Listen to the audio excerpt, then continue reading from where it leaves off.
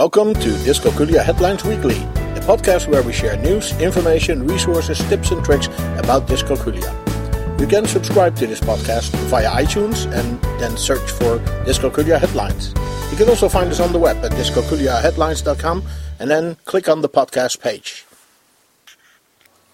This is our podcast for week 6 of 2016. And with us is Dr. Schroeder, the founder of Dyscalculia Services, and she will help us look at the links published this week on Dyscalculia Headlines. Thanks for joining us, Dr. Schroeder. Happy to be back. Well, indeed. And we're happy that you're here because we have lots of interesting links this week. Let's jump right in. The first link actually is a link that was an announcement for a webinar last Tuesday about the growth mindset. And of course that already has passed, but we can still see on the link now the recast of the webinar. And I just want to play a little piece of it in the middle where they're talking about this. Hang on. Some of this has been echoed already, but why growth mindset and why now? Because it sort of reached its tipping point, and it's it's interesting that these things happen when there's a need in education for a movement and a framework and a philosophy that is helpful. So, for one, why, and some of this is personal, but growth mindset changes students, how students see themselves. And for me, my background is in rhetoric and communication, and how we describe ourselves, how we describe our students. Words are very powerful.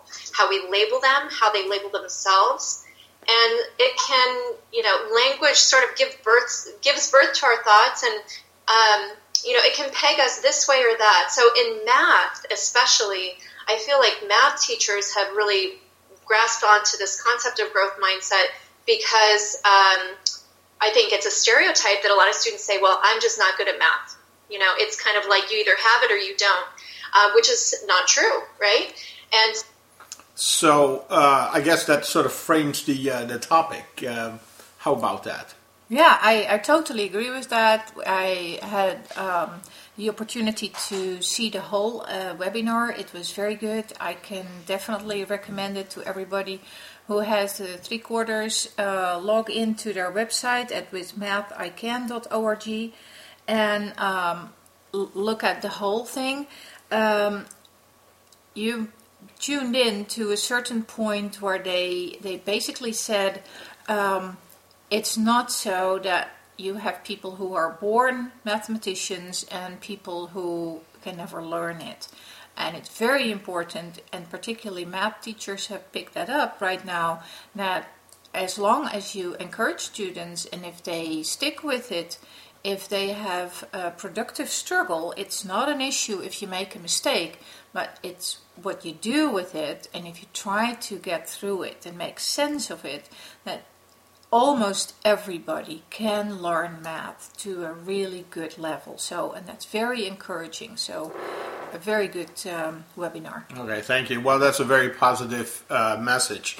Our next link for this week goes to a website that's, and this is an interesting contrast because the webinar was like brand new, and now we're looking at something that dates back to when this website was live, which was TVO Parents, and the website's meanwhile gone, but it's now included in the Teacher Ontario website, and they have a video of a few people talking about dyscalculia. Just want to play a little piece for you where we meet our good friend Dr. Ansari again, and he explains to them what dyscalculia is. Here it comes.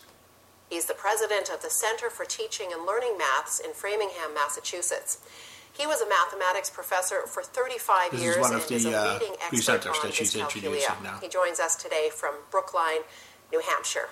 Welcome, everybody. We have someone in studio, someone on the phone, someone on webcam. Now, I have to admit, I had never heard of dyscalculia before we started researching the show, so I think we need to get a couple of definitions here. So let me start with you, Daniel. Exactly what is dyscalculia? How do you define it?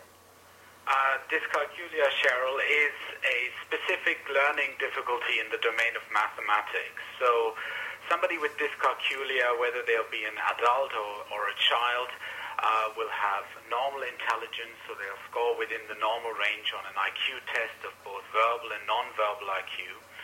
But what will be special about an individual with dyscalculia is that their performance on a standardized test of arithmetic, say, will be way below what you would expect given their developmental level and their overall intelligence. So that's why we refer to it as a specific learning difficulty, much like dyslexia is a specific reading difficulty.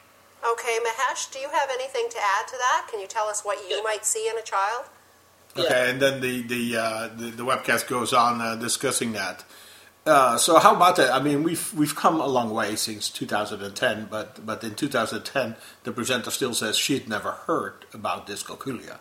Well, we have come a long way, and there are many more people who are familiar with dyscalculia, but I definitely need to say that I every week speak with both parents and teachers who have never heard of it, which means that if they have a student in their class, that student will not be assessed and will not have access to effective remediation. So we have come a long way, but I hope that we will come a little more so that it is more often recognized and treated. And that's one of the things that Mahesh Sharma, the dyscalculia specialist in this video, also mentions.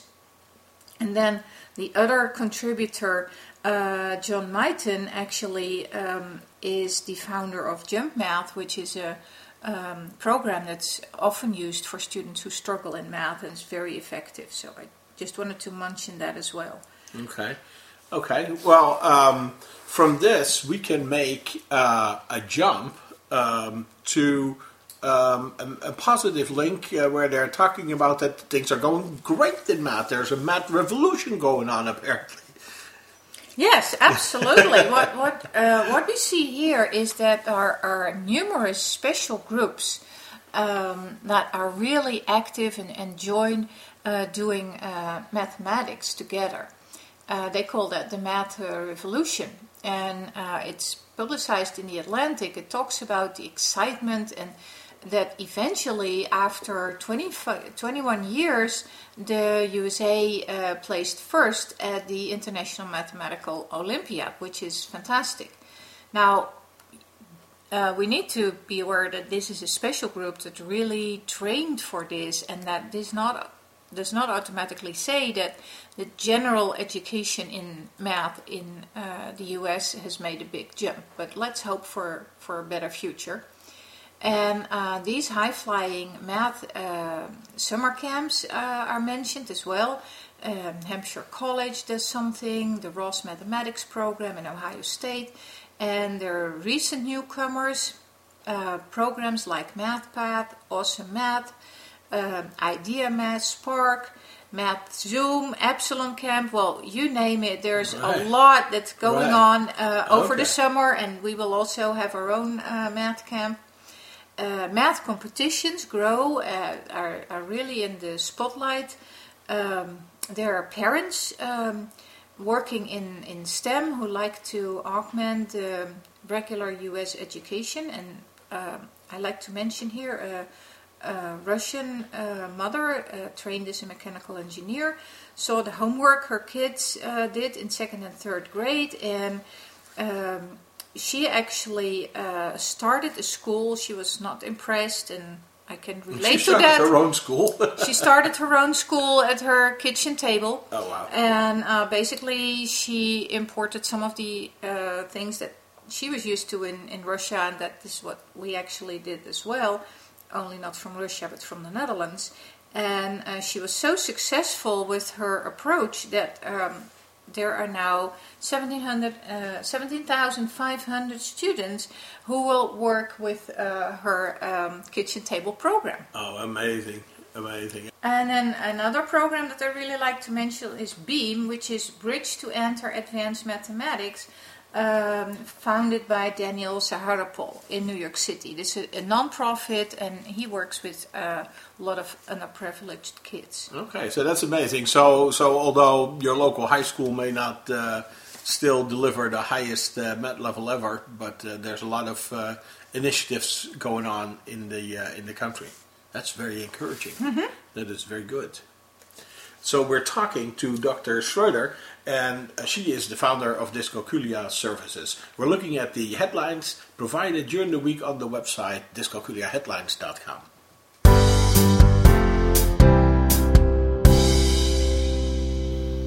Well, here we have our link, and this is a more challenging read. This is from the Linköping University, I guess from Sweden. Sweden, yeah. Yeah, and they're talking about the learning disability, dyscalculia, and they call it a heterogeneous learning disability. Why is that? Well, this is actually a very interesting read. I mean, I enjoyed it tremendously, and what Mrs. Kenny Skagerlund here tells us, she identifies two subtypes characterized by deficits in number processing, and one subtype that can be called a math learning disability linked to deficits in non-numerical abilities such as executive and working memory, and a fourth type, a complex subtype that actually has issues with all three of them. So let me first talk about the access deficit. Those students really struggle with retrieval of math facts, and they need memory and retrieval training and explicit strategies. Then the other one is a magnitude processing deficit, so the approximate number center is slow or not working properly. Those students need to work with number lines to develop a mental number line, and they need to have training in number discrimination and comparison. Mm-hmm. The third one has, like I said, non-numerical abilities are the issue, and executive and working memory training would help them, but that is not the main focus here. Okay, so this is a good piece of research that comes to us from Sweden, and an interesting read. It's available, but as I say, it's a challenging read, and it's all brand new, just been published. Now, our last link for the week, well, this is something that they call the chicken or the egg problem.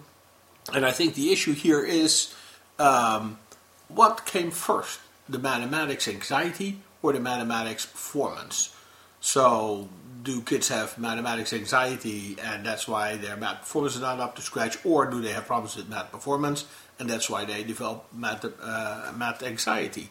So what is the right answer, Dr. Schroeder? Yeah, well, this link goes to a new article from the Center for Neuroscience in Education in Cambridge, UK. And like you said, the main question is, does struggling in math lead to math anxiety?